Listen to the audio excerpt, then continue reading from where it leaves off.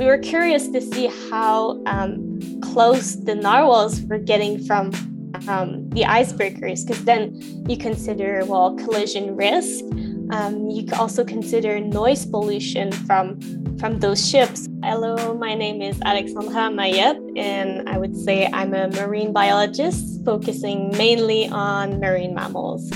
Welcome to episode 29 of Below the Tide. My name is Liz, and I am your host. If you haven't listened to episodes 27 and 28, I recommend going back and listening to those to get a really great understanding of Alexandra and her research.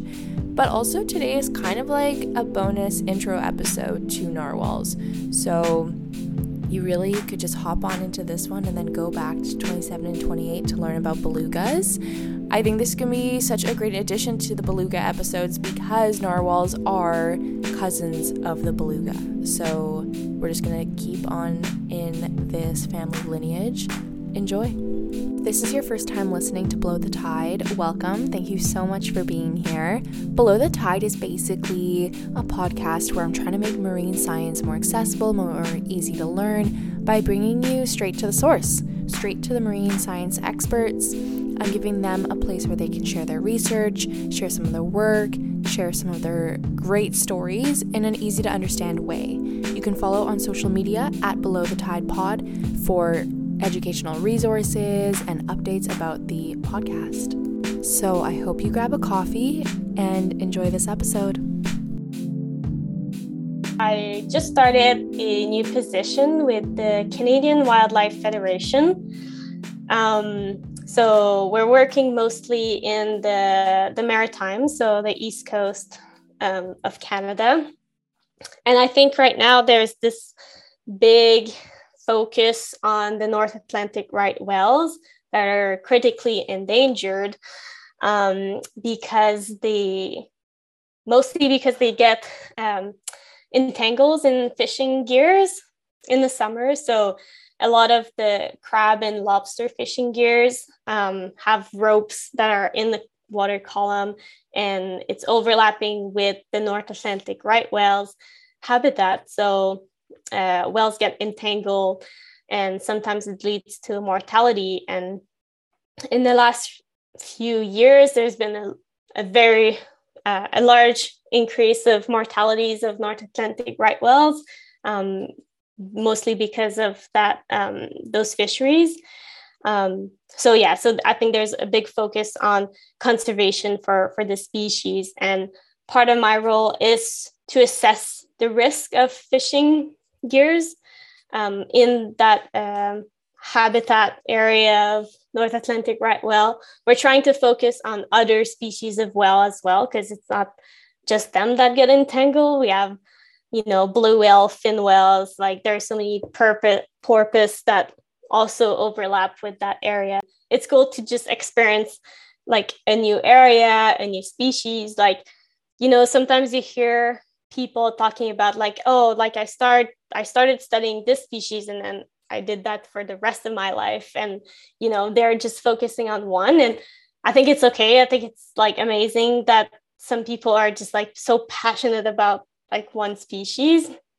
But I thought it was cool to just like explore different areas of research, different marine mammals, different elements. So I did social behaviors of belugas, and now I'm doing kind of conservation and risk assessment. And I did this contract just before my new position where I was looking at narwhal tagging data in the Eastern Canadian Arctic. So, you just like try different little things and, just explore, and you learn so much, and you can use the knowledge you learn in one area and apply it to a new area. And I think it's very beneficial to try different things and see different areas. Yeah, for sure. And what was your narwhal tagging project?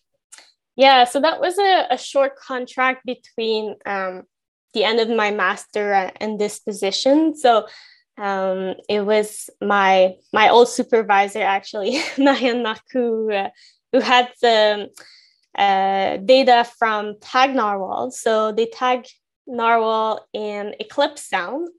So this is Eastern Arctic. If you know where Baffin Island is, this is kind of a big island in the Arctic. Well, Eclipse Sound is kind of northwest of that. And so narwhals, in the summer, there's kind of a subpopulation that just stayed in Eclipse Sound all summer. And so from 2016 to 2018, they tagged almost like 25 narwhals. And we were interested of how close they get to icebreaker ships. So icebreakers are used in the Arctic to break up the ice and kind of allow the channels to be accessible and open to other boats, either for shipping purposes, cargo. They have on Baffin Island, they have a mine there that does a lot of transport of cargo ship from the iron from that mine. There is also ships that deserve community that need, food and stuff like that. So they need to like keep the area open for ships. So the Canadian Coast Guard have icebreakers that will travel in the Arctic, mostly like at the end of summer when temperature starts to get cold again and ice is forming up again. So they'll like try to clear the ice as long as they can before it gets like too dense and too much to do over the winter. So we know that there were icebreakers that were going into Eclipse Sound, and it's kind of a very small channel. It's not very big. So we were curious to see how close the narwhals were getting from the icebreakers, because then you consider, collision risk. You can also consider noise pollution from those ships. So like if narwhals are maybe 10 kilometers away, they might not have this high risk of collision, but like how much sound do they get like from that icebreaker?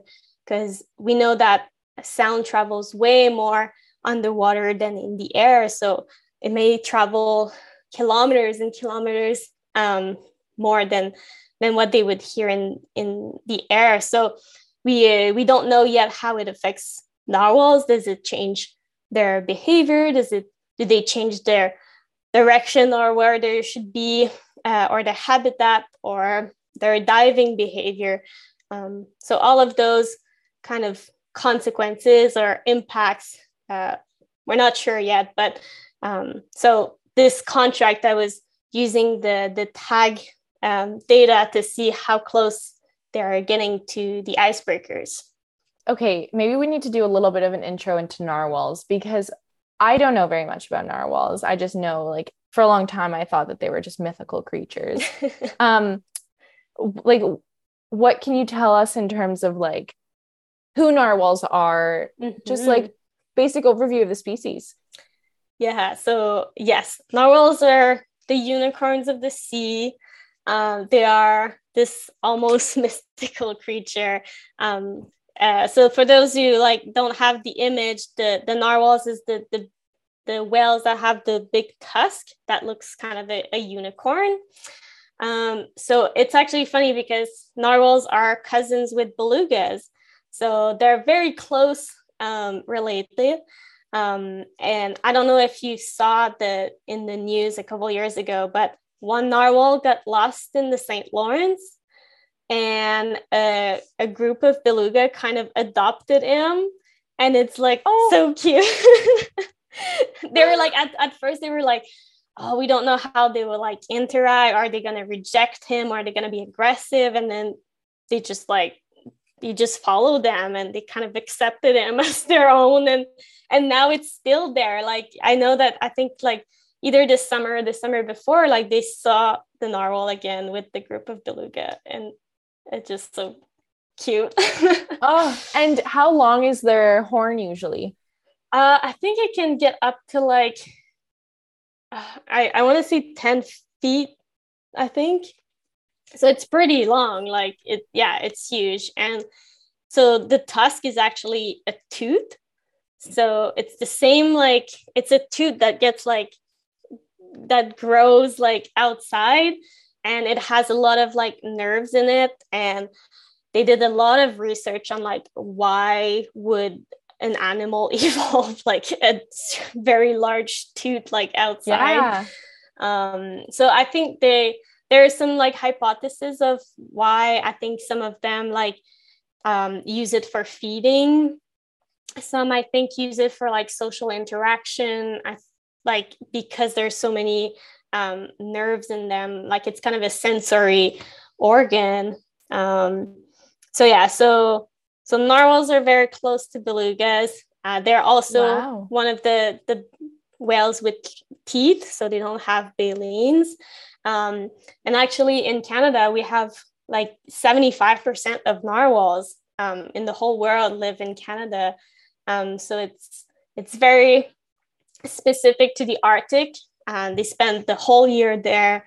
And yeah, they're just also very social. We see them in groups. And yeah, and the tusk, it's funny, the tusk is only male or mostly males. Females, it's rarely rare. It's not impossible. Like they've seen females with tusk, but it's usually males that have the tusk. And sometimes they saw two tusks coming out. So yeah, there's some like strange things happening there.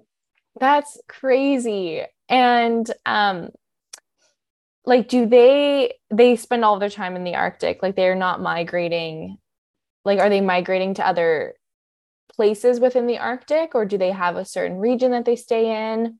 Yeah, so I mean for the Canadian narwhals, most of them in the winter they kind of spend the winter in Baffin Bay. So this is kind of between Baffin Island and Greenland. So so they all stay there, and then in the summer they do like this migration, but it's not as big as like the Eastern Beaufort Sea, where it was like from an ocean to another ocean. So they just go into this like the Arctic archipelago. So it's all those little islands, and then the population kind of subdivides into like smaller ones. So like one stays in Eclipse Sound, which was the one I study for the tag analysis, but like some spend like other times in other areas, and then in the winter they just regroup in Baffin Bay. Okay, so who tagged the narwhals?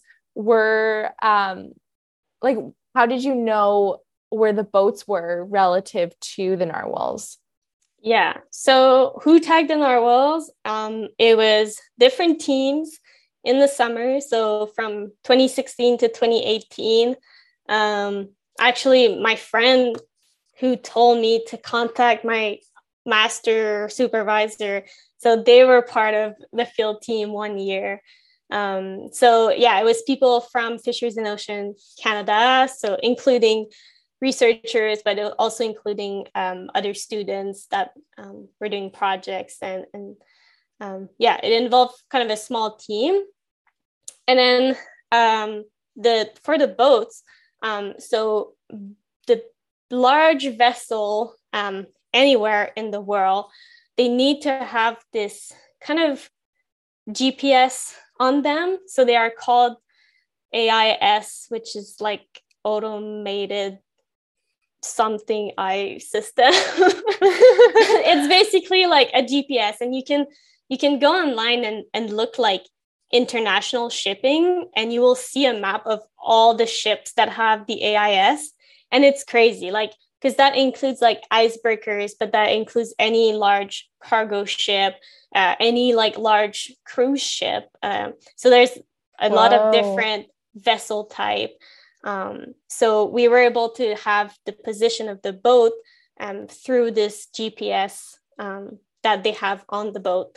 And then when you kind of overlap the position of the narwhal with the position of the boat, you can then calculate the distance, well, how close the narwhal is to the boat. Mm-hmm. Wow. And did you find anything out? Are you still working on that? Yeah, so I'm like finalizing the analysis right now and trying to write this paper as I'm also doing my other job.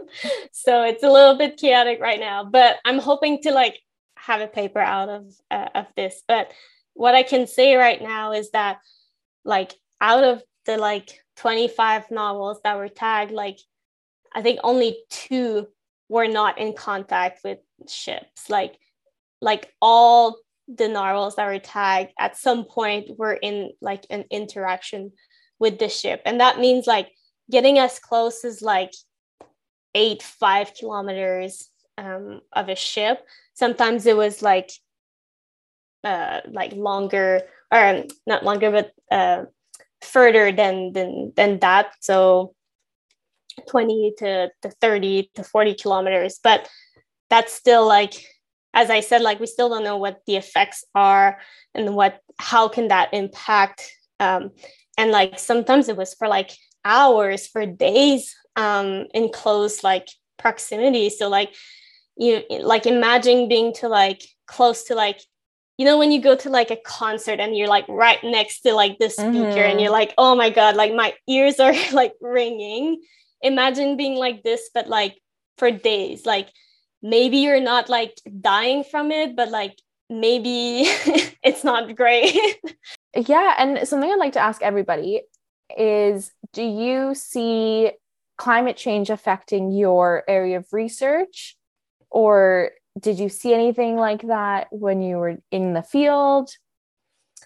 Yeah, for sure. I mean, when you're doing research in the Arctic and you're talking about climate change, like the Arctic is like at the front line of climate change. I was just reading yesterday, like since 1979, the Arctic has warmed up 4 more times faster than anywhere else in the globe. Like it's very disproportionate to like, you know, the like 1.5 degrees that we hear. Like it's already there in the Arctic. Like, so, and that means like, it's affecting sea ice cover. So in the winter, you're supposed to have this permanent sea ice over water, and now it's breaking up earlier in the spring and it's forming later in the fall. So you have less time with sea ice, and then there's so many species that depend on sea ice: polar bears, seals, I mean, some like all the whales as well. So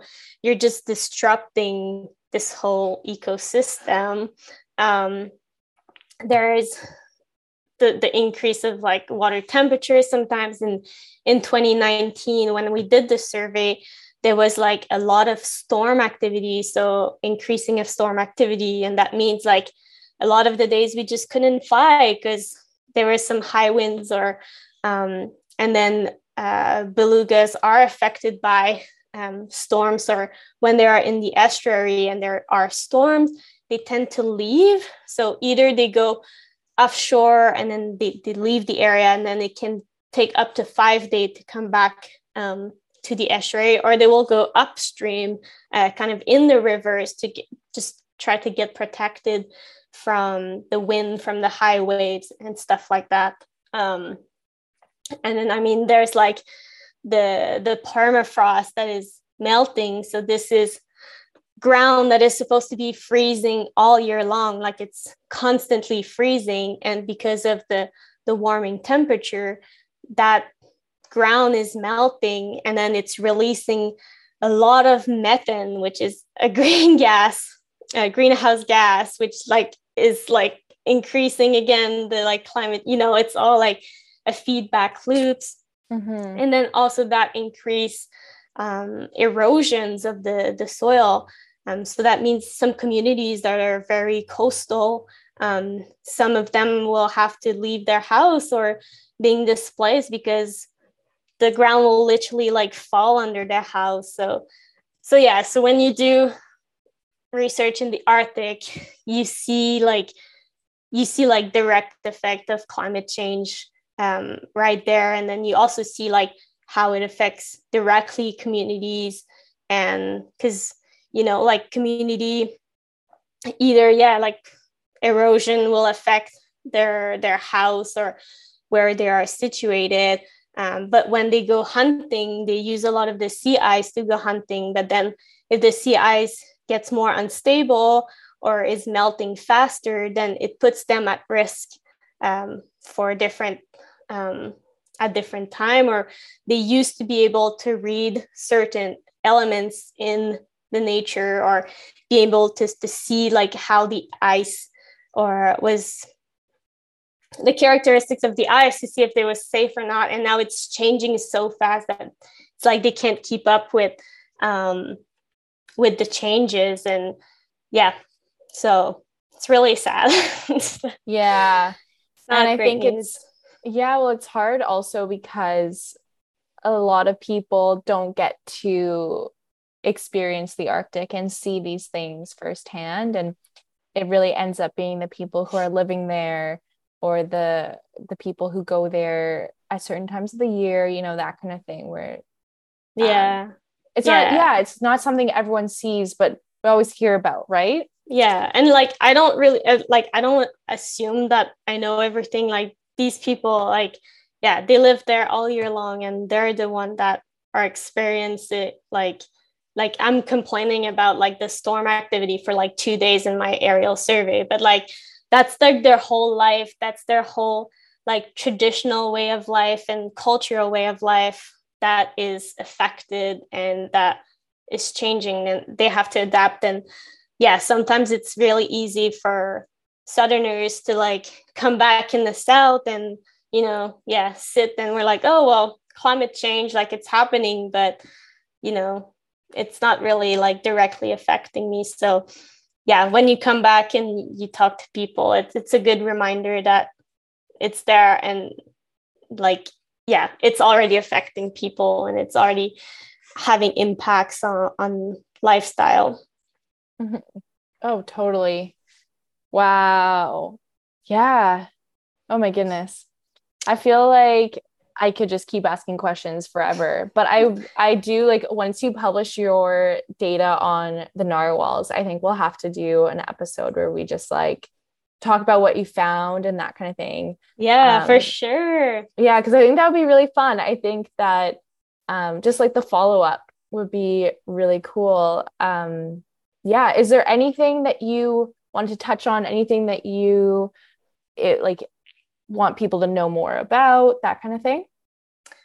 I don't know. I feel like I've talked about so many things. But yeah, I mean, maybe like keep an eye open like on my Twitter and stuff. Like so I do post like updates on the results of the research, and if you want to take a look at the Canadian Wildlife Federation, it's an NGO that focuses a lot on conservation of wildlife in Canada. So you can also check that up. It's pretty cool.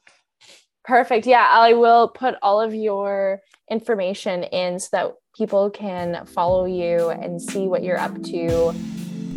Thanks so much for listening to this episode. This is actually my last episode of 2022. So just hang tight. I will see you in 2023 with a new episode, with a new scientist, a new topic, all of the above. I hope you have a great new year, and I'll see you then.